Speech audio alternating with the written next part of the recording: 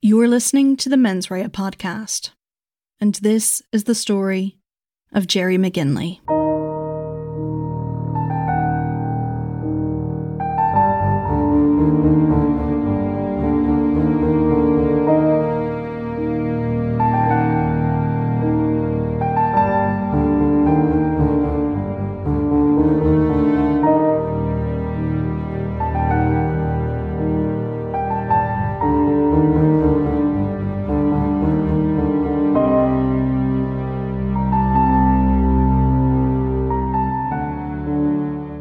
Ballinamallard is a small village that sits on the shores of Lough Erne in Enniskillen, County Fermanagh. It's a predominantly Protestant area and is considered an affluent corner of Northern Ireland that is frequented by fishermen and water sports enthusiasts. As with many villages and towns along the Northern Irish border, the inhabitants of Enniskillen regularly cross into the Republic, with many choosing to work and shop in the surrounding counties of Leitrim, Sligo, Cavan and Donegal. On August 16, 2000, Sergeant William Stevenson from Enniskillen Police Station called to the house of 34-year-old Gerard McGinley to speak to the man about the non-payment of a £50 motor fine. Mr. McGinley, a father of 2 young children, wasn't present at the house, but Sergeant Stevenson spoke to his wife, Julie, who told the officer that Gerry had left the area a few days before, as he was worried about the prospect of spending time in prison as a result of pending drug charges he was facing over the border in the Republic. The charges in question related to an incident that had occurred a few months before, in June of 2000, when Gardaí in Ballyshannon, Donegal, received a tip-off that a large quantity of drugs was to be transported from Enniskillen to Sligo by Gerry McGinley. The informant gave details of the vehicle that would be used, and on the back of this information, Gardaí set up a roadblock in Blackline, County Cavan. They stopped Gerry in his wife's BMW. On searching the car, they found small quantities of ecstasy and cannabis, along with a brown powder, which later transpired to be cooking spices. The drugs were located exactly where the informant said they would be, under one of the seats in the car. Gerry reacted violently as Gardaí arrested him, vehemently denying any knowledge of the drugs. According to Julie McGinley, Gerry was worried that he would face jail time for the offence. She said she had last seen her husband on the morning of August 13th, when he had packed some clothes, taken £1,000 from the proceeds of their furniture sales business, and left their family bungalow in Derryraggan, Enniskillen. When pressed for further details, she said that Gerry had been travelling in a green or blue Toyota car with a Donegal or Dublin registration. Julie told Sergeant Stevenson that Gerry's family had wanted the police kept out of his disappearance, and that was why she hadn't filed a missing persons report.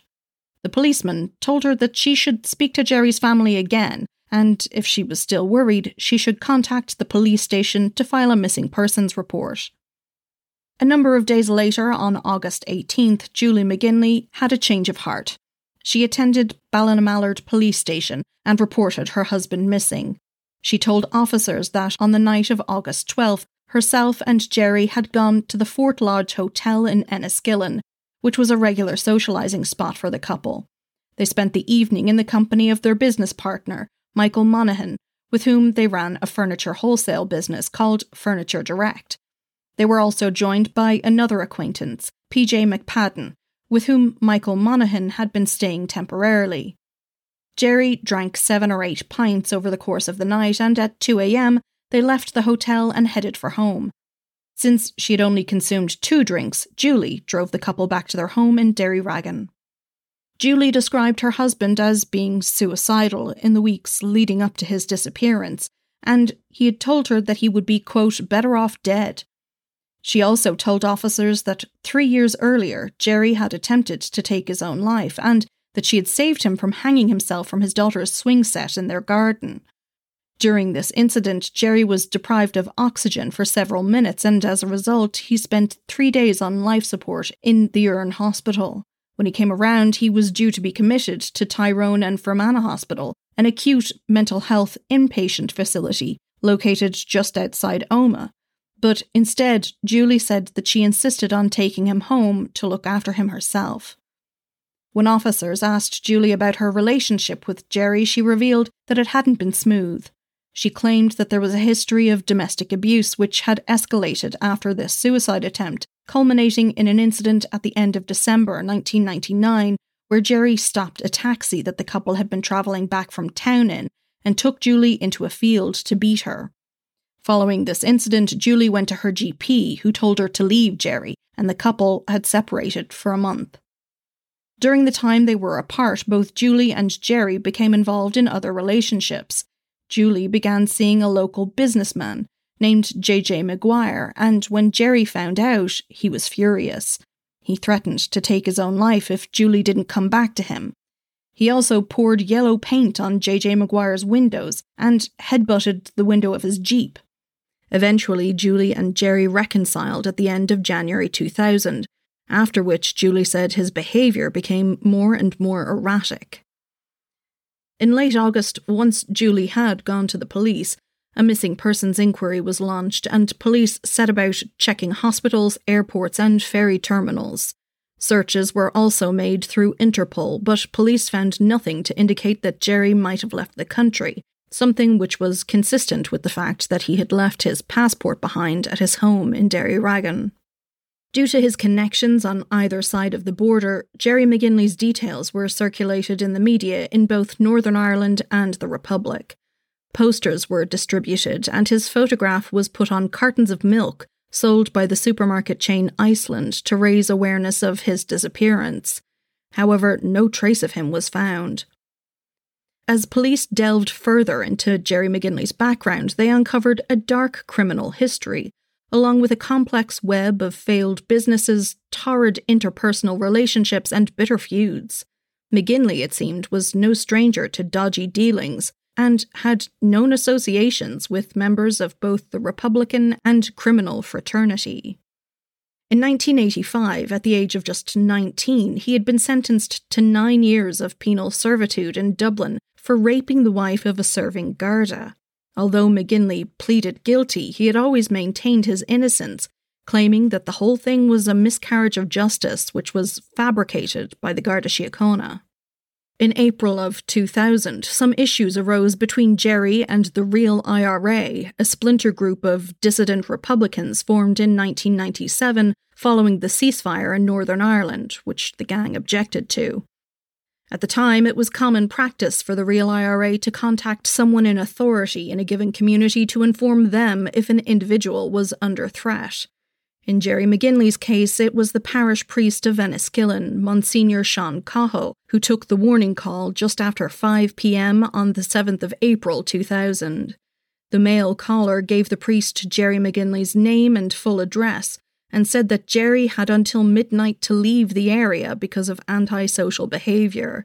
This was suspected to be in reference to the rows that Gerry was known for having around the town of Enniskillen. Monsignor Cahill made a note of the threat, which he passed on to police. Following this threat, McGinley took Julie and their kids to stay with his family in Manor Hamilton, County Leitrim, until the heat died down. However, they returned to Enniskillen a few weeks later, and nothing more transpired from the situation. Despite Julie McGinley painting a picture of her husband as a depressed man with a history of attempted suicide, police were worried that something more nefarious might have befallen him, and it seemed that there was no shortage of people who would want to harm Gerry McGinley. On August 20th, Detective Sergeant Stevenson called to the McGinley's bungalow in Derry again, this time to speak to Julie McGinley. Detective Stevenson asked to see the bedroom that Gerry McGinley had allegedly taken money and clothing from on the morning that he left. Julie took him to the master bedroom, where he saw that the room was freshly painted. The bed appeared to be new, and the duvet was folded on top of it with 2 pillows. The bed linen also looked pristine, and the carpet did not appear to be tacked in at the skirting, suggesting that it too may have been newly installed in the room. 2 days later, a decision was taken to search the Derry property to see if police could locate McGinley or find any signs of an abduction. Detective Sergeant Stevenson spoke to Julie again, and she told him about 4 associates of Gerry that she was concerned about.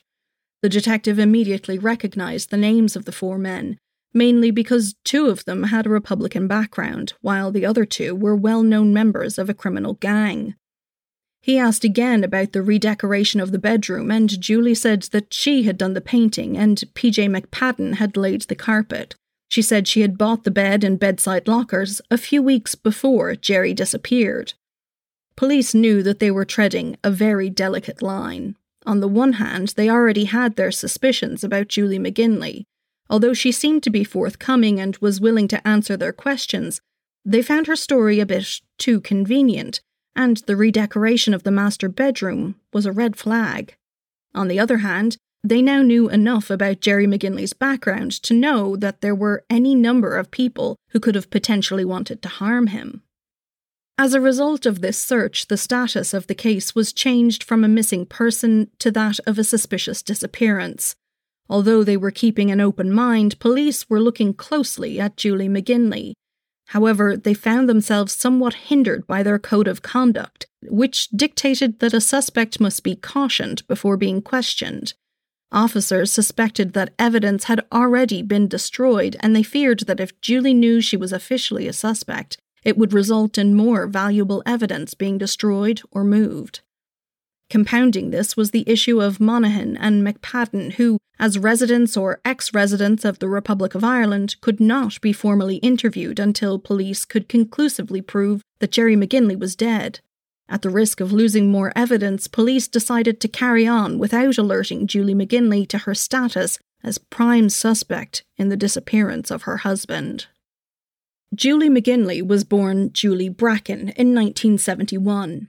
Justine McCarthy, writing for the Sunday Tribune, reported that Julie grew up in a respectable Protestant family in Enniskillen, where she spent her childhood riding ponies and attending the local collegiate grammar school. However, at the age of 15, Julie's idyllic world fell apart when her mother died suddenly of cardiac failure brought on by an asthma attack. Unfortunately, the tragedy didn't end there. Just a year after the devastating loss of her mother, Julie was at the cenotaph in Enniskillen with her younger brother on Poppy Day when an IRA bomb exploded, killing 11 people. In the melee that followed, Julie became separated from her brother, and she frantically searched for him, turning over bodies on the street in an effort to find him. Eyewitness accounts of the incident were recorded in a book called The Remembrance Sunday Bombing. One passage recalled, quote, "The wee girl Julie Bracken, her shoes blown off and her feet streaming with blood. She was hysterical, looking for her brother. He was up in the hospital." Both Julie and her brother survived the horrific event, but neither received any counselling to help them process what had happened.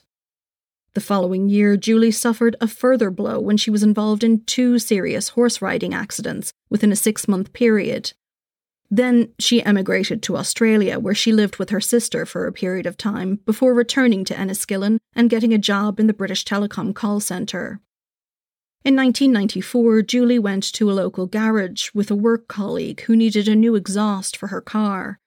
There she met Gerry McGinley, a Catholic from Manor Hamilton in County Leitrim. He had moved to the north in 1992 following his release from Arbour Hill Prison. Gerry was at the garage looking to repair the lorry he was driving for a local haulage company. Julie's father was reported to be very upset with the relationship, but despite this, the young couple married 7 months after meeting, in October of 1994. However, it was far from a life of wedded bliss.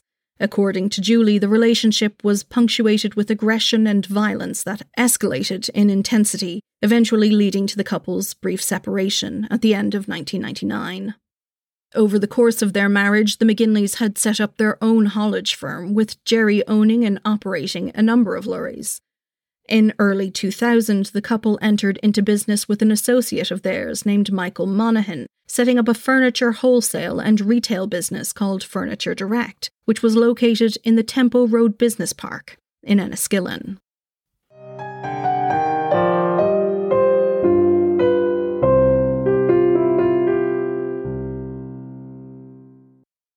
As the police continued their investigation into Gerry's disappearance, the McGinley family were starting to form their own suspicions. They didn't trust Julie McGinley, and in their eyes, she had a history of deception and lies. Gerry's brother Harry had particular concerns stemming back to Halloween of the previous year when he'd been out socialising at the Fort Lodge Hotel with Gerry and Julie.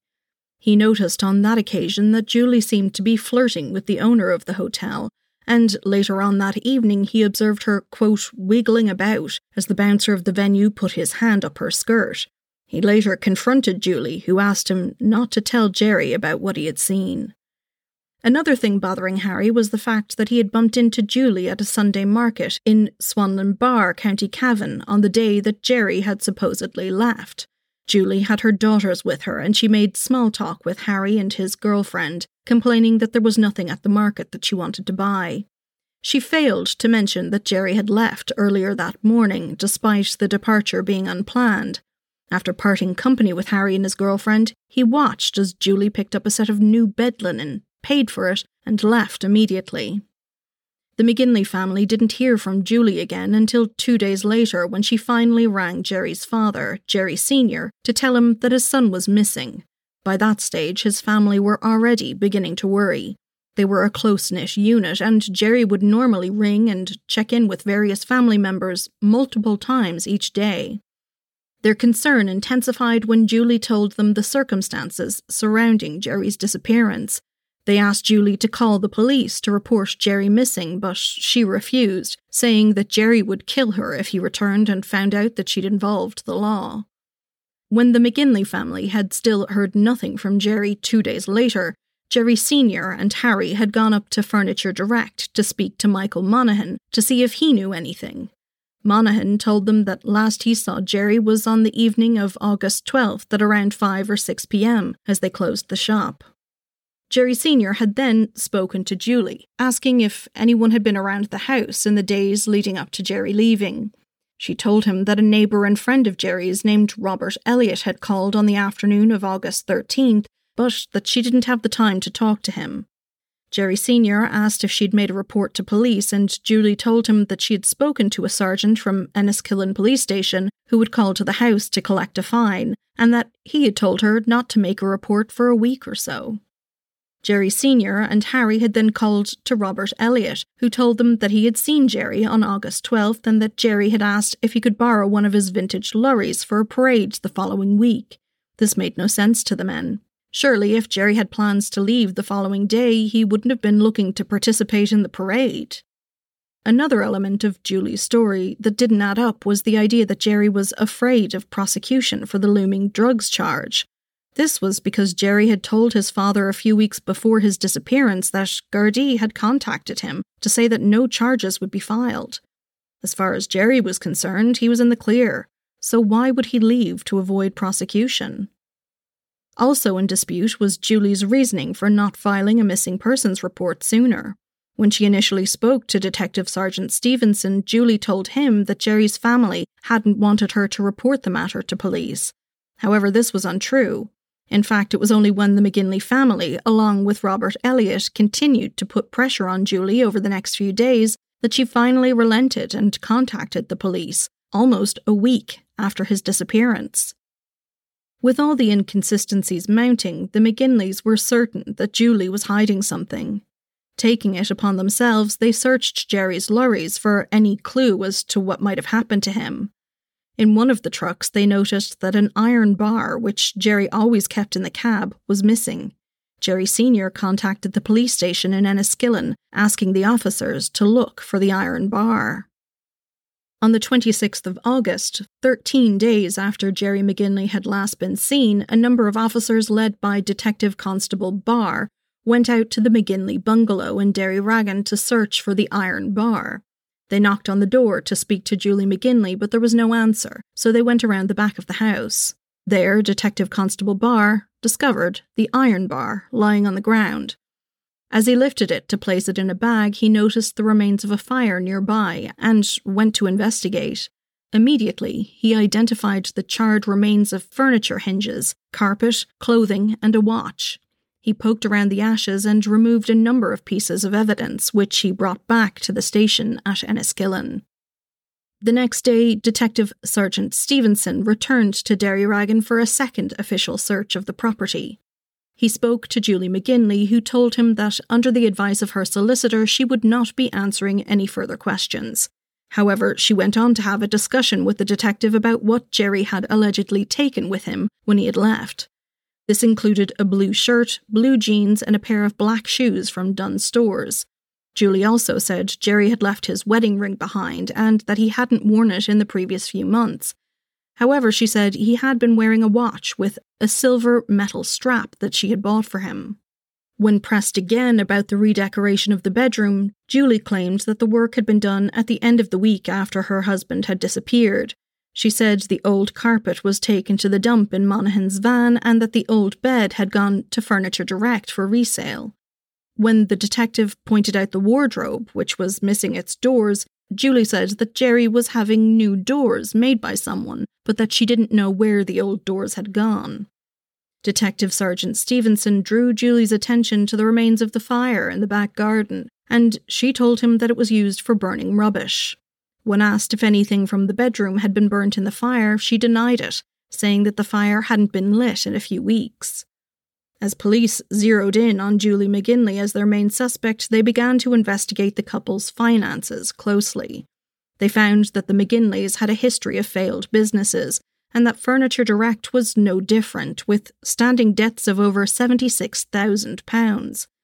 Police also found a number of insurance policies that would be paid out in the event of Gerry McGinley's death. The first policy for £60,000 was taken out in November of 1995. 2 years later, a further policy for £200,000 was purchased in Gerry's name, and in October of 1999, this policy was enhanced to £250,000. All in all, Julie McGinley stood to receive around £310,000 in the event of her husband's death. The months ticked on with no new developments announced, but in the background, detectives were hard at work piecing together their case. As part of the investigation, officers spoke to a wide network of Gerry's friends and associates in an attempt to build up a clearer picture of his life and relationships in the months leading up to his disappearance. During questioning, Julie McGinley maintained that she had been faithful to her husband, apart from the brief relationship with J.J. Maguire during their separation, and a quote-unquote one-off relationship with the owner of the Fort Lodge Hotel, John Sheeran. However, in the course of their door-to-door inquiries, a new lead emerged for Enniskillen Police when they spoke to Margaret O'Donoghue, who was the manager of the Tempo Road Business Park where Furniture Direct was situated. Mrs. O'Donoghue claimed that while working late one Friday evening, she looked out her office window and saw Michael Monaghan and Julie McGinley in a car together. They were in a state of undress and appeared to be in the midst of an intimate encounter. She said that on a subsequent Friday evening she had witnessed a similar scene, this time in Monaghan's white transit van. When police put this to Julie McGinley, she denied that any affair ever took place between them. Police began digging for more evidence, and in Monaghan's van they uncovered a notebook that had notes which were obliterated by scribbling. When examined by a forensic handwriting expert, these notes were found to be addressed to Julie and included phrases related to love. One said, quote, "There's not 1 minute of every day that goes by that you were not in my mind." During a subsequent search, a love note was found in a pair of jeans alleged to have belonged to Monaghan, which read, quote, "Mick, I really do love you very much. Love always, Julie." 42-year-old Michael Monaghan was originally from Fintona, County Tyrone. After marrying his Sligo-born wife, Patricia, in 1989, the couple settled in Grange in County Sligo, where they had one child. But by the summer of 2000, his marriage was suffering due to his affair with Julie, and at the time Gerry disappeared, he hadn't been home to Grange in some time. Instead, he was staying with a friend, PJ McPadden, at his flat in Ann Street, Enniskillen. Monaghan's marital situation had become so volatile that a friend of his had reportedly witnessed Monaghan's wife, Patricia, confronting her husband at the Furniture Direct shop and slapping him across the face. Mrs. Monaghan was then alleged to have also slapped Julie McGinley across the face in a similar manner. Toward the end of September 2000, the case took a dramatic and salacious turn when a Sunday newspaper ran a story on Gerry McGinley, speculating that he may have been killed in a dispute linked to a major sex blackmail operation. It emerged that an anonymous source had contacted Crime Stoppers with the story, and upon investigation, police discovered a complex and sordid plot. Following Gerry's suicide attempt 3 years previously, he and Julie had hatched a plan to extort thousands of pounds from prominent businessmen and farmers in Fermanagh. The men would be seduced by Julie, who would bring them to rooms at the Fort Lodge Hotel in a blackmail sting operation. Gerry McGinley would then film his wife having sex with the men using hidden cameras, and tapes of the sex sessions would be sent to the men, who would pay upwards of £2,500 to avoid exposure. The story caused a huge stir in the media both north and south of the border, adding more fuel to a story that had already captivated the public's interest. Given the sensitive nature of the extortion plot, police knew that they needed to move carefully, and that it was unlikely that victims of the scheme would be forthcoming with information. Despite this sordid turn of events, police were still sure that Julie was somehow involved in Gerry's disappearance, but without a body, their case was mostly circumstantial, so they knew they needed as much supporting evidence as possible. In November of 2000, Michael Breslin reported in the Fermanagh Herald that 4 more detectives had been drafted into the team that was working on Gerry's disappearance. Resource-wise, this put the investigation at the same level as a murder inquiry. There were a total of 24 detectives working on the case, with 22 dedicated solely to locating Gerry McGinley. The police were working their way through 30 boxes filled with witness statements and evidence, and officers had gone to extensive lengths to interview anyone who had a connection with the missing man. This had resulted in taking statements from over 280 people, all of which needed to be indexed and added manually to the computer.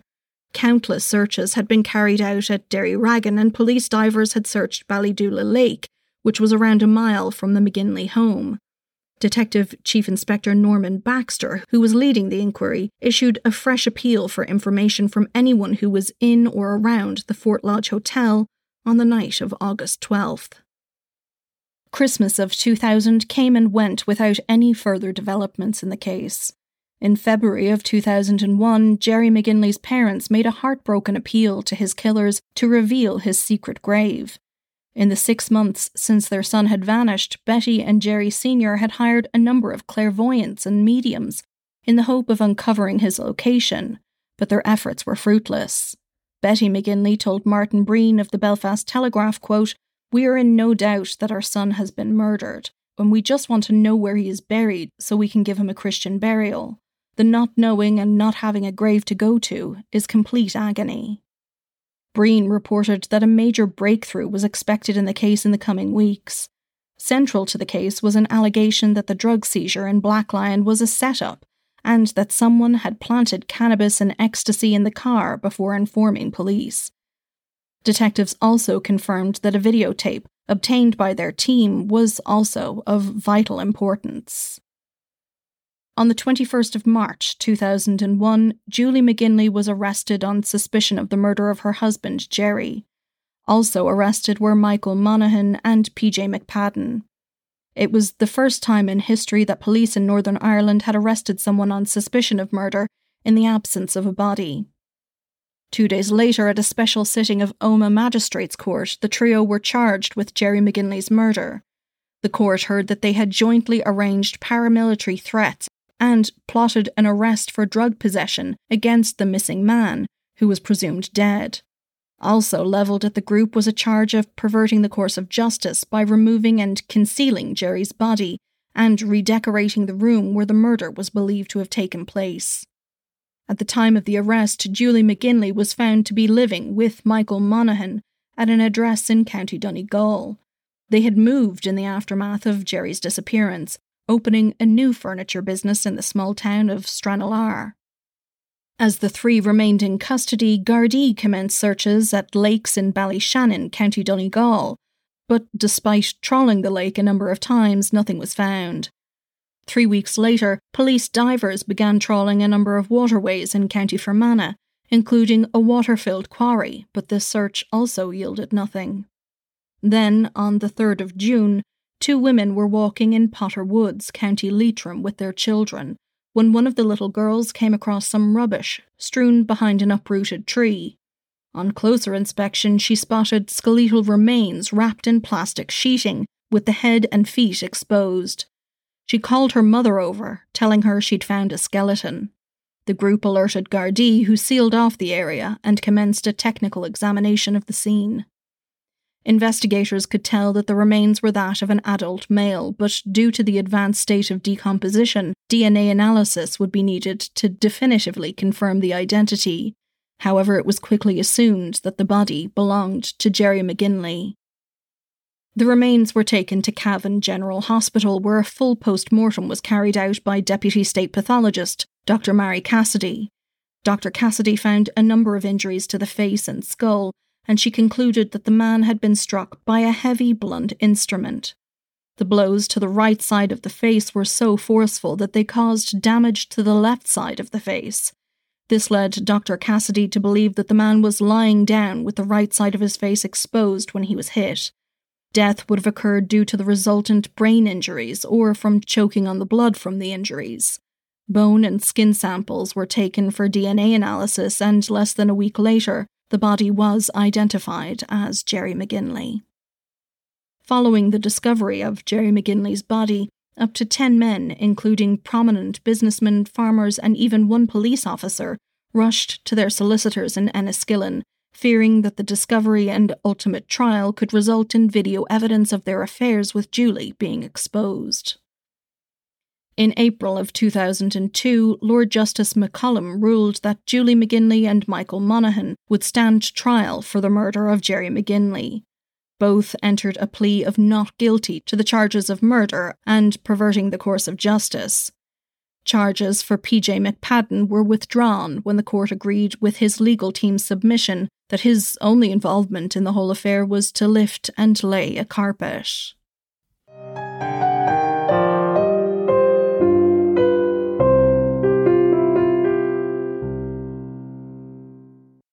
The trial opened at Belfast Crown Court on September 9, 2002, with the proceedings receiving extensive coverage in the Belfast Telegraph and Leitrim Observer.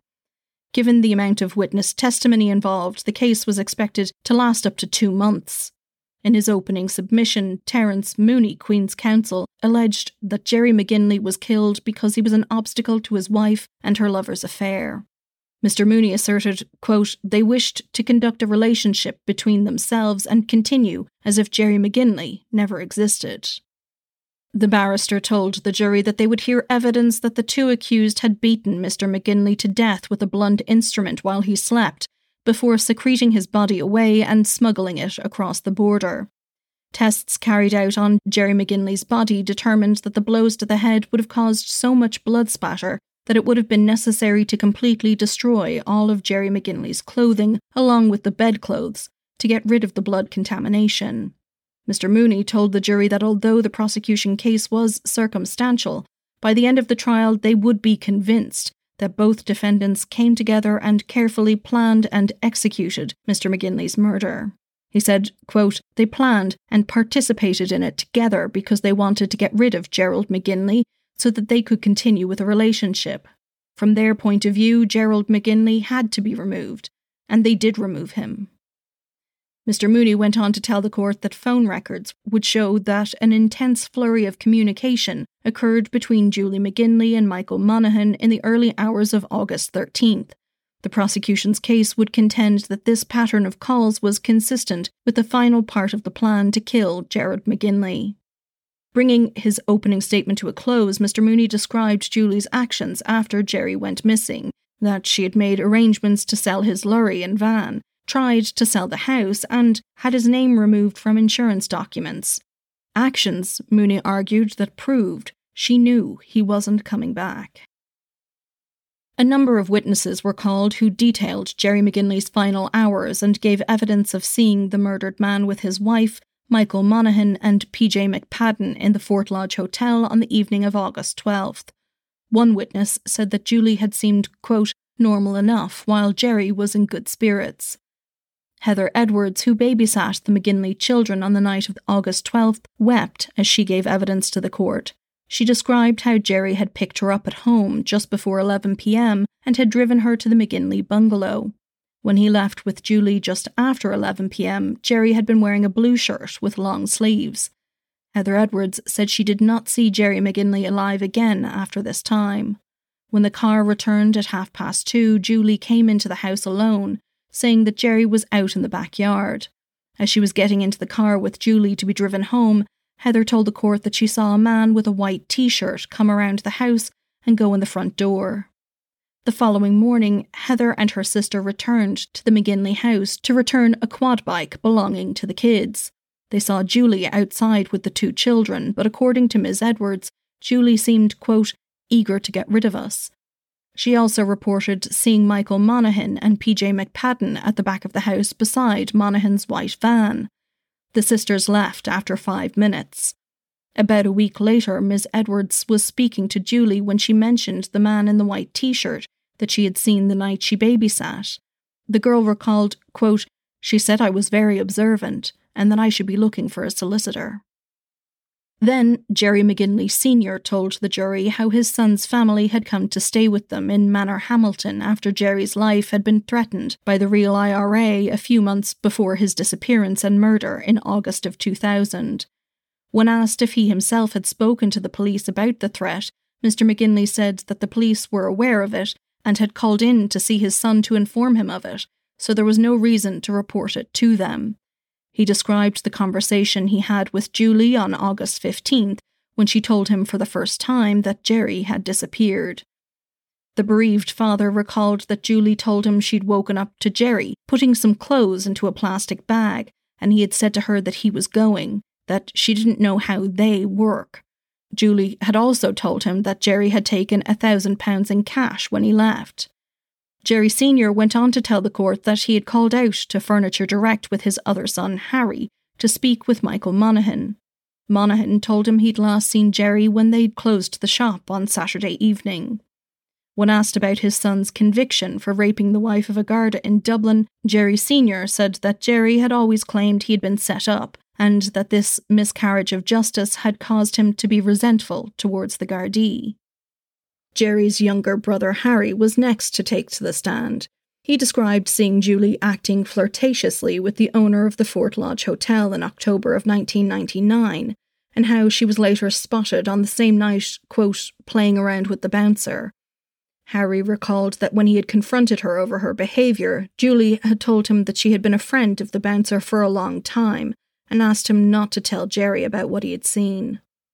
Harry was then asked about the events of August 13th, and he described having been at a local Sunday market with his girlfriend and bumping into Julie McGinley with her two daughters. Julie allegedly complained to him about the quality of goods available, yet Harry recalled watching her a few minutes later as she bought a new set of bedclothes and then left quickly. 4 days later, Harry said he went with his father to speak to the accused, Mr. Monaghan, who claimed not to have seen Gerry since Saturday evening and also denied being at the house in Derryragan on the Sunday afternoon. After speaking to Monaghan, the pair went to see Julie. Harry said that they'd asked her to call the police, but she'd refused, saying Gerry would kill her if she did so. Then he called to Robert Elliott, who became concerned when they told him that Gerry was missing. Mr. Elliott then called the police, and Harry and Gerry Sr. went back up to Julie to try and convince her to do the same. Some of the more graphic evidence was given by Margaret O'Donoghue, who worked as the manager of the Tempo Retail Park. Mrs. O'Donoghue claimed that she had peeped out her office window and saw Michael Monaghan and Julie McGinley in a car. It was just before they took possession of the business unit to set up Furniture Direct. Mrs. O'Donoghue recalled, quote, Michael Monaghan was undressed on the bottom and Julie McGinley was lying underneath him on the passenger seat of the car, which was reclined. I just looked out through the slat in the blind and seen the two people in the car. I seen Mr. Monaghan's backside. A few weeks later, she claimed to have witnessed another encounter when she saw the pair kissing in Monaghan's white van. Under cross-examination from Terence MacDonald, Queen's Counsel, Mrs. O'Donoghue agreed that she had not seen the couple having sex. However, she maintained that she had, quote, seen Michael Monaghan with his trousers down and was very clear on the detail that she had seen his backside. She said that out of curiosity she couldn't help but watch, and that she was shocked to see the pair, quote, courting in broad daylight without shame. After this, Robert Elliott took to the stand and told the court that Gerry had been his neighbour and that they had bonded over their interest in lorries. McGinley was interested in modern models, while he himself was more into vintage models. He said that on August 12th he had called into Furniture Direct as he was passing on his way to Enniskillen to buy the newspapers. Gerry wasn't there, but Julie was, and she was on the phone to Gerry, asking about clothes sizes as she was clothes shopping for him. Mr. Elliott called to the furniture store again on his way back from Enniskillen, and this time he said Gerry was there. He asked Mr. Elliott if he could drive one of his vintage lorries in an upcoming car parade the following week, which he'd agreed to. Then Mr. Elliott revealed to the court that Gerry McGinley had told him once that he had, quote, hired a hitman to kill another neighbour of theirs, a farmer named Willie Edwards, whom he had had a grudge against. Elliott also told officers about an altercation he had witnessed between Gerry and Edwards, where McGinley had chased Edwards' Land Rover, shaking his fist and hitting the door of the vehicle. An article in the Fermanagh Herald detailed how the court then heard that Julie McGinley had quit her job with BT following the disappearance of her husband, and that in the following months she'd moved across the border into Donegal. She'd rented a shop unit with Michael Monaghan in Castlefin, but the business closed down within months due to money problems. Detective Sergeant Stevenson gave his account of calling to the McGinley home on August 17th to speak to Gerry McGinley about an unpaid traffic fine. He detailed the conversation that he'd had with Julie and how she claimed to be reluctant to file a missing persons report because of her husband's family. The detective sergeant told the jury about the numerous searches performed in and around the bungalow in Derryraggan and the evidence uncovered in the fire on the property. The officer came under fire from the defence counsel for the failure to formally charge Julie McGinley or inform her of her status as a suspect in the case. Detective Sergeant Stevenson explained that police were faced with a particularly difficult inquiry from the outset. He admitted that technically the police were in breach of their own code of conduct, but he defended the decision not to charge Julie McGinley until a later date, as if they had done so, it could have caused other suspects to flee, or evidence to be destroyed or moved. Following the detective's evidence, a neighbour of the McGinleys described how he had seen smoke from a fire at the rear of the McGinley home on August 15, 2000. A friend of Monaghan's named Josephine McElroy testified next, telling the court that Monaghan was unconcerned when Gerry McGinley vanished, and he'd allegedly said to her, quote, "Fuck him, he got what was coming to him." She said that Monaghan had told her that he didn't like Gerry McGinley, and he claimed that McGinley hit his wife. On one occasion, he told Josephine that he had seen Gerry strike Julie in their shop. Monaghan was agitated about the incident, telling Josephine that, quote, that would be the last time he would hit her, and that, quote, Tony McNern was going to sort it out. Mrs. McElroy said she had taken no notice of it at the time, but that a while later Monaghan had told her that McNern had got £500 and didn't do the job. Mrs. McElroy claimed that she had visited Julie McGinley at her home and that Julie showed her the master bedroom, complaining about the state that the police had left it in. When Mrs. McElroy noticed a pair of curtains that she had sold earlier to Monaghan, Julie McGinley allegedly warned her that she could be done as an accessory if she told anyone that she had sold the curtains to Monaghan. Patrick Owens, who operated as a furniture dealer, outlined for the jury how he had become acquainted with Julie McGinley and Michael Monaghan through business. He said that on one occasion Monaghan told him that Julie's husband beat her a lot and that she would do anything to get away from him. He said that around the end of March, Monaghan had told him that Gerry McGinley was missing and that he would probably be found, quote, pushing up heather on a Leitrim mountain. He said that when his business was in trouble, Monaghan had introduced him to a man named Tony McNern, who Monaghan said could help. McNern brought Mr. Owens a lot of customers, and all the deals were done through a finance company, with McNern delivering the furniture to the customers himself. However, within a few weeks, Owens realised that the customers were bogus, and so the finance company stopped the checks, leaving him down around £15,000. Mr. Owen said that Monaghan had warned him to be careful, alleging that McNern had paramilitary connections. Next, a forensic handwriting expert named Stephen Maxwell gave evidence about the scraps of notes uncovered in Monaghan's van. Despite being obliterated by scribbles, the expert testified that both notes were addressed to Julie and talked about love. He also made out a passage which read, quote, "If anything happens to me or goes wrong, don't worry."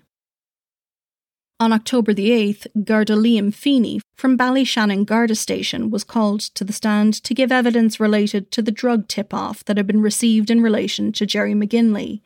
It was the prosecution's case that the tip-off was a setup orchestrated by Julie McGinley and Michael Monaghan in an effort to get Gerry McGinley locked up and out of their way.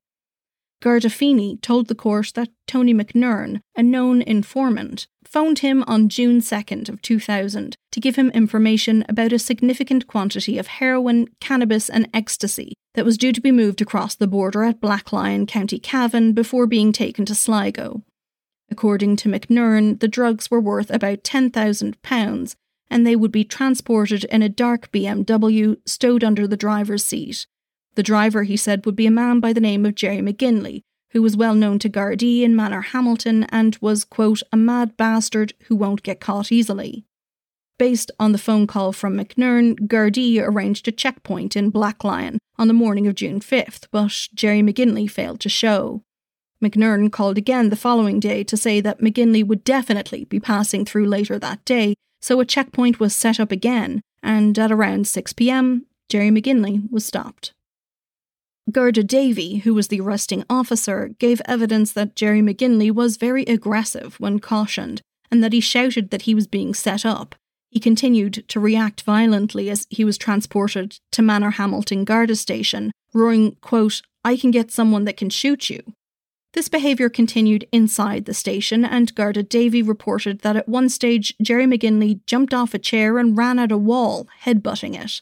It transpired that far from the estimated value of £10,000, the drugs found were in fact only worth £800.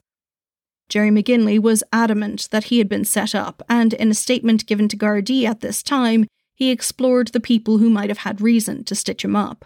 He gave a full account of his temporary separation with Julie, saying that he had entered into a brief relationship with a woman named Mary Maguire, and that when he eventually reconciled with Julie, Mary Maguire took it very badly. This resulted in McGinley having to change his home phone number, as Ms. Maguire was ringing him constantly. On the night of St. Patrick's Day 2000, Gerry said that he and Julie had gone for a drink in the Fort Lodge Hotel, and Mary Maguire was there. He said, quote, "Mary Maguire gave Julie the V sign and started to run her finger under her chin like someone cutting her throat. A fight then ensued between the two women and Ms. Maguire was removed from the pub. In the following days, Gerry said he had received a number of threatening phone calls, which he believed were coming from a man named Dermot Lochran at the behest of Mary Maguire. Dermot Lochran had known links to drug dealers, and the insinuation was that he would have had the means to set Gerry up. Garda Davy confirmed to the court that in the end, Gerry McGinley was charged with simple possession of cannabis, a relatively insignificant charge that would not have resulted in jail time. Then, Garda Pauline McDonough was called to the stand to recount a number of conversations she had had with Gerry McGinley following his arrest in June of 2000. She said that after his release, Mr. McGinley had phoned her repeatedly, each time claiming that the drugs had been planted. It was as if he was desperately trying to get someone to believe him, said Garda McDonough. He didn't seem to be bothered by the impending court case, but he was obsessed with finding out who had set him up. During one call, he claimed that his wife was having an affair with J.J. Maguire, and that both Maguire and Julie were involved in the setup. Garda McDonough added, quote, "He said that Julie wanted him out of the way." Gerry McGinley had also given Garda McDonough a list of 5 or 6 names to pass on to the authorities if anything happened to him. This list included J.J. Maguire and Mary Maguire, but didn't mention either Julie McGinley or Michael Monaghan. In an attempt to support the prosecution case that the setup was engineered by Julie McGinley and Michael Monaghan, Sergeant Leonard Bell gave evidence that in February of 2000, he observed Tony McNern talking to Michael Monaghan at Windmill Heights in Enniskillen. When the officer approached the men, they said that they were simply talking about furniture. At this point, Julie McGinley came out of a nearby house and approached the men. When questioned by the officer, she gave her name as Julie Bracken and said she was coming over as she was also interested in the furniture that Monaghan had in his van. Evidence was then presented that when Monaghan's van was searched following his arrest, various pieces of paper with different phone numbers for Tony McNern were found. Despite Tony McNern being central to many running themes in the trial, he wasn't called to give evidence in court, and the failure to address why raised a number of questions for the defence. Forensic expert Donna Knowles took to the stand next, giving evidence on the various samples taken from Gerry McGinley's home and Michael Monaghan's van. Following the seizure of Monaghan's white transit van, a roll of brown parcel paper was found, still in its cellophane wrapping. Ms. Knowles told the jury, quote, "There was a small area of red staining which I believed to be blood. Samples were taken from the stain and were sent to a laboratory along with a sample of Gerry McGinley's DNA. One of the samples taken from the roll was found to be a match to Gerry McGinley." Forensic scientist Damien Lyle told the court that, quote, "The chance of obtaining this match between the profile and that taken from Gerry McGinley is 1 in a billion. However, he said that he was unable to say with certainty whether the DNA came from blood staining or from some other genetic material. No traces of blood were found in Gerry McGinley's bedroom, but forensic experts found a number of semen stains on the mattress. Samples were taken and it was found that the DNA matched Michael Monaghan. Samples were also taken from a semen stain on a pink satin slip, and this was found to come from J.J. Maguire.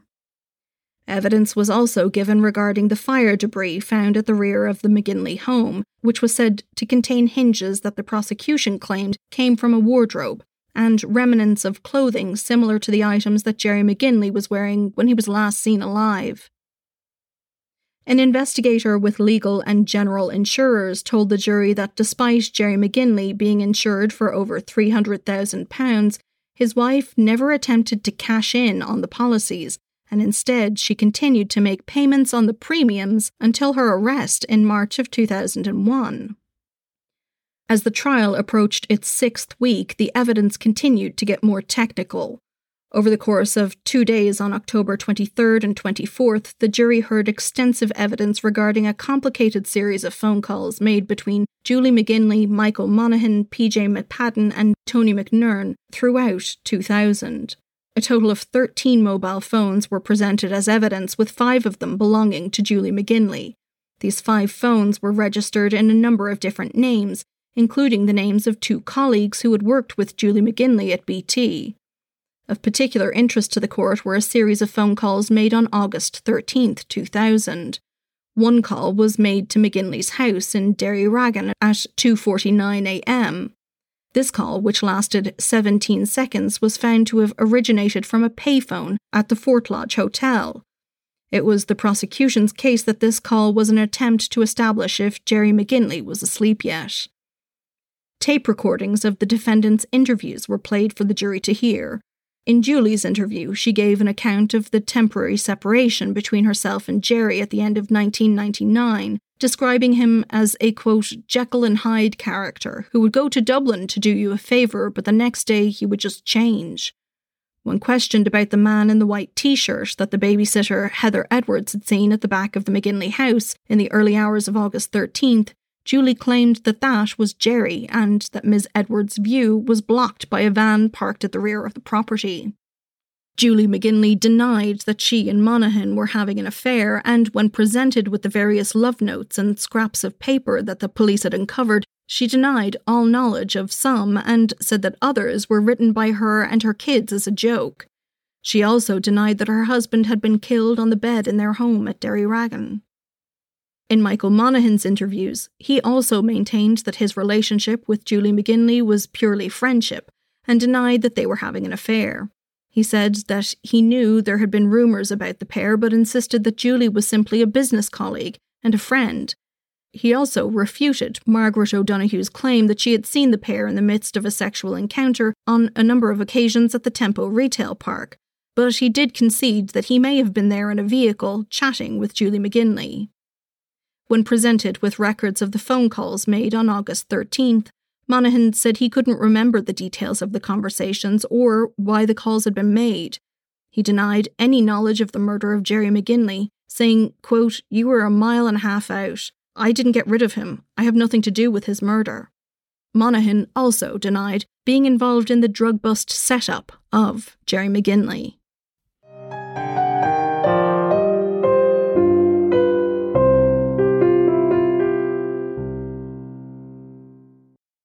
On November 19th, after almost 10 weeks of evidence, the prosecution case drew to a close, and the defence began to call their witnesses. Terence MacDonald, Queen's Counsel, acting for Julie McGinley, and Jim Gallagher, acting for Monaghan, both confirmed to Justice Kerr that their clients would not be giving evidence in the case.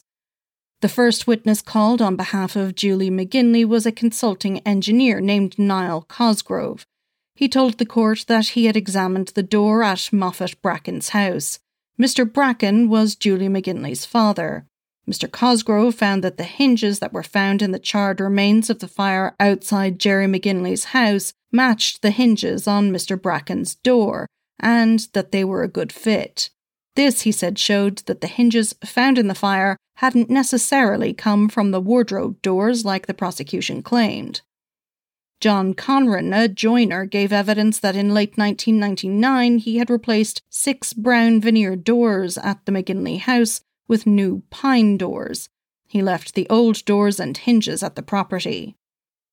A forensic scientist named Alison Dewberry told the court that she had examined the debris from the fire. Police had already removed all relevant material. Ms. Dewberry said that the remaining debris contained nails, metal, pocket studs, and parts of a magazine. Very common, unimportant family waste.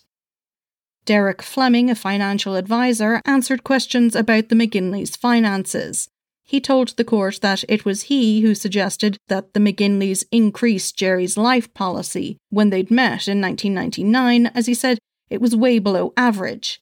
He confirmed that Julie McGinley had not made contact with him after her husband's disappearance and had continued to make payments on the policy until her arrest. The final witness called for Julie McGinley's defence was Patricia McGeer, who had initially been asked to babysit for the McGinley children on the evening of August 12th. Ms. McGeer said that she had been unable to babysit, but that her mother agreed to mind the girls if Julie brought them down to her house, as opposed to Mrs. McGeer going to the McGinley home. Julie declined this, instead opting to call in Ms. Edwards.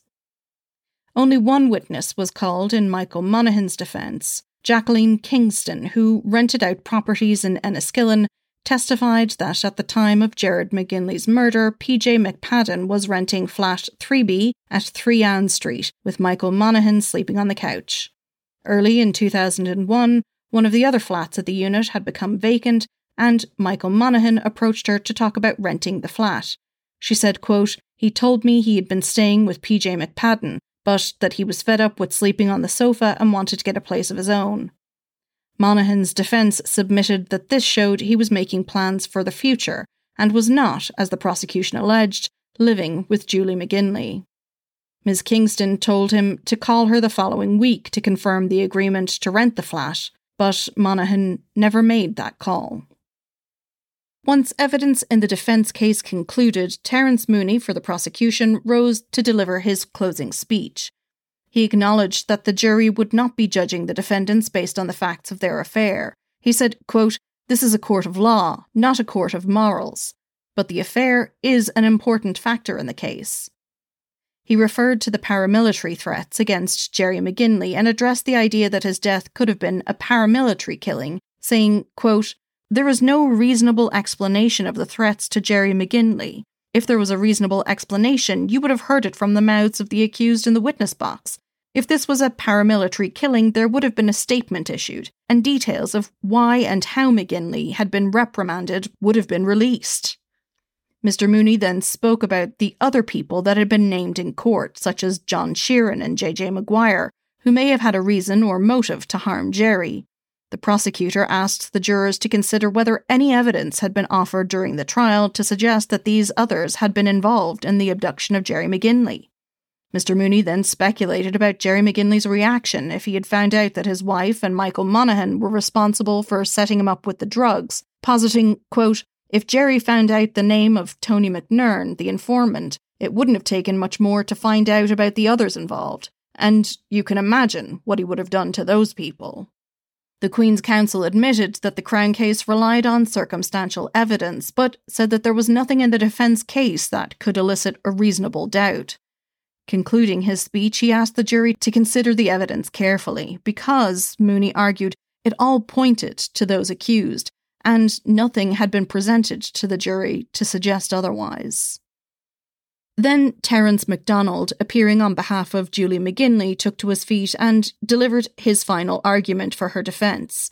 He placed gossip and speculation at the root of the case, saying, quote, "There is not a shred of evidence that Julie McGinley murdered her husband. The prosecution say that Gerry McGinley was a violent man. The defence never set out to blacken or defame Gerry McGinley. The prosecution are now saying he was a violent man to prove to you that he was a threat to Julie McGinley and Michael Monaghan, so they have further motive to kill him." Mr. MacDonald highlighted the elements of the case that the prosecution had ignored, as he said it didn't suit their narrative. This included the McGirrs, who offered to take the McGinley children to their house for babysitting, which surely would have suited a murder plan better, had there been one. The life insurance motive was also suggested by the prosecution, but then, said Mr. MacDonald, they failed to call Derek Fleming to the stand. Circling back to the issue of Gerry McGinley's violent tendencies highlighted by the prosecution, the QC said that this was the true reason that Julie hadn't reported Gerry missing. He claimed that his client had been afraid of what Gerry would do if he came back, and she, quote, "had his face all over the lampposts in Enniskillen." Defence counsel then pointed out the fact that Gerry McGinley Sr. had said that his son had picked up quite a few enemies, and any of these would have had a motive to harm him. He concluded, quote, "The evidence never did exist, and even after this lengthy trial it still does not exist, and she should be acquitted." Jim Gallagher for Michael Monaghan made a similar plea for his client to be acquitted, before Mr. Justice Kerr gave his 4-day review of the evidence. Charging the jury of 5 men and 5 women, he told them that their principal and primary aspiration was to bring in a unanimous verdict on either the innocence or guilt of the accused. One principal question they had to answer, said the judge, was why would Mrs. McGinley completely refurbish the bedroom in the week following her husband's disappearance? It took the jury less than 3 hours of deliberation to find both McGinley and Monaghan guilty of the murder of Gerry McGinley. Julie McGinley showed no emotion as the verdict was announced, while Michael Monaghan slumped back in his seat in the dock. Less than a week after the pair were led from the court to begin their life sentences, they found themselves in the middle of another legal wrangling. UTV had produced a programme for their Insight series which detailed the murder of Gerry McGinley, with the original air date set for 2 days after the jury delivered their verdict. However, the show was pulled at the last minute after McGinley and Monaghan applied to the court for a gagging order. At a judicial review a week later, lawyers argued that both clients intended to appeal their convictions, and their right to a fair trial could be infringed if a jury was prejudiced by seeing material on TV that was not aired at their trial. UTV countered that before a quote-unquote fair trial right was engaged, it had to be established as a matter of probability that a retrial would take place. Ultimately, the gagging order was overturned and the show was broadcast the following night. 2 months after being found guilty, the pair were brought before Belfast High Court for a tariff hearing to establish the length of time each should serve before becoming eligible for parole. Both appeared to have lost weight, with Julie in particular showing none of the confidence that she had displayed during the 3-month trial.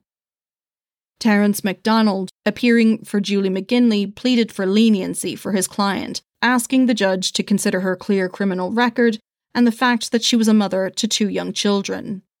Jim Gallagher for Michael Monaghan asked the judge to consider his client's age. He told the judge that Monaghan's wife had stood by him and that his son was just 10 years old. Mr. Justice Kerr ultimately ruled that both Julie McGinley and Michael Monaghan should serve a minimum of 15 years before being eligible for release. As the judge handed down the sentence, Gerry's mother, Betty McGinley, broke down in tears. On Sunday, March 16, 2003, more than 2.5 years after his murder, Gerry McGinley was finally laid to rest at St. Patrick's Cemetery in Belcoo, County Fermanagh. Speaking to Ashley Wallace of the Belfast Telegraph, Gerry Sr. said that the family were relieved to finally lay Gerry to rest. Quote, "It's obviously very sad, but we have got this far now, and we are happy we will now have a grave to visit." In October of 2005, Julie McGinley launched an appeal against her conviction, claiming that she was suffering from a personality disorder at the time of the killing, and while she admitted that she was in the house when Gerry was killed, she stated she was not complicit in the crime, and she did not consent to it. However, true to style, the shadow of controversy was never far from Julie, and as she fought to put her case before the 3 appealed judges, the prosecution applied to see her disciplinary records from Maghaberry Prison. McGinley's lawyers objected to this, but the appeal judges ultimately ruled in favour of the prosecution, with a stipulation that a High Court master would view the records first and deem if they should be made available. This furore was due in part to rumours documented in the Belfast Telegraph that McGinley had been reprimanded for cavorting with both male and female prison officers and prisoners in her cell. Eventually, Lord Justice Nicholson issued a reporting ban on Julie's appeal, stating that the opening statement could be reported on, but nothing else could be published. He said that if reports were published, they could prejudice future appeals by McGinley and Monaghan. Ultimately, the appeal was rejected and the judges ruled that the original convictions were safe. Following the ruling, the reporting ban was lifted and details of the evidence given by Julie McGinley was published. As part of the appeal, she had given a statement that she insisted contained new evidence. In this statement, Julie McGinley claimed that she hadn't been complicit in the sex extortion racket and that Gerry McGinley had been forcing her to have sex with other men. If she didn't comply, she said that her husband would threaten and abuse her. She wrote, quote, "He began to demand that I have sex with other men at his instigation. I continued to object, but was eventually forced into having sex with other men." Julie also claimed that when she separated from her husband in late 1999, she intended for the separation to be permanent. However, she said, Gerry told her he had a videotape of her having sex with another man, and he threatened to show it to her father and work colleagues if she didn't reconcile with him. She felt she had no option but to move back into the house in Derryraggan. Julie McGinley's statement detailed other episodes of alleged abuse, including one instance where she claimed that Gerry had threatened to smother her with a pillow. On the night of August 12, 2000, she said that Gerry had made it very clear that he expected her to have sex with Michael Monaghan and had made vile threats. Quote, "He had also threatened me regarding the children and referred to the fact that they were 2 girls and said that since I was no use to him, it was a good thing 2 more were coming along." When she refused to comply with his demand to bring Michael Monaghan home, Julie said that Gerry became irate, shouting that he would find someone. She said after dropping the babysitter back, she returned to her family home. Gerry went into the bedroom and Michael Monaghan and PJ McPadden arrived not long after. PJ went to look for Gerry and a few moments later, Julie heard shouting and the sounds of a commotion. Michael Monaghan headed for the bedroom while she hid in the kids' room. When she opened the door again, she saw PJ McPadden with blood on his hands. Then, according to Julie, Michael emerged from the bedroom saying he thought Gerry was dead. She claimed that Michael told her that when he entered the bedroom, he saw Gerry throttling PJ, and when he couldn't lift Gerry off the other man, he'd grabbed a nearby baseball bat and struck Gerry with it.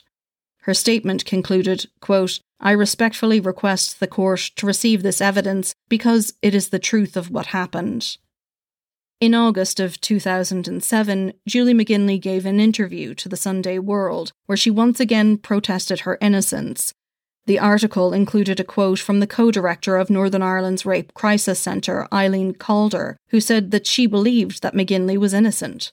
Ms. Calder said, quote, "The media bias and the judge's unsatisfactory charge to the jury in summing up her trial led to a conviction which is, for many reasons, unsafe." Then, in early 2008, the Assets Recovery Agency announced that Julie McGinley would receive no money from Gerry's life insurance policies or from the sale of their family home. Instead, any money would be placed in a trust for her 2 daughters. A year later, Julie McGinley made headlines again when an article published in the Belfast Telegraph claimed that she had hired a hitman from Tyrone in the months before her husband was killed. It was reported by David Keeley that McGinley had paid the mercenary a down payment of £4,000, but that she'd lost her deposit as she was unable to raise the remainder of the hitman's fee. Julie McGinley was freed from prison at the beginning of 2015, having served 14 years of her sentence. The 43-year-old was released as a Phase 3 inmate, meaning she was technically still a serving prisoner, but was allowed to live for the most part outside of the prison with the general public to help her adapt to normal life again. Under the conditions of her release, she was banned from the town of Enniskillen and its immediate outskirts. She was also prohibited from contacting the relatives of her victim and from indulging in alcohol or drugs. The following year, she was granted her whole life licence and has kept a low profile since. In October 2017, an article in the Sunday World reported that 60-year-old Michael Monaghan was working as a landscape gardener while on a work release scheme from Castlereagh Prison. He has managed to stay out of the limelight since. The only people who know the real truth of what happened to Gerry McGinley and the reasons behind it are those who were present at the McGinley home in the early hours of August 13th in the year 2000. Thank you for listening to Mens Rea, a true crime podcast. You can find us on Facebook, Twitter and Instagram at mensreapod, or you can send an email to mensreapod@gmail.com. This podcast is made possible in part from generous donations by supporters on Patreon. Special thanks to Oisin C., Shannon Walsh and Tanya Molesky. Please do check it out at patreon.com/mensreapod. Our theme music is Quinn's song The Dance Begins by Kevin MacLeod. Additional music is by Juanita Meisel and Kevin MacLeod. This week's episode was researched and written by the amazing Aileen Spearin. Additional writing and production was by me, your host Sinead. All sources for today's episode can be found in the show notes or on our website, www.mensreapod.com. And so, till next time, don't do anything I wouldn't do.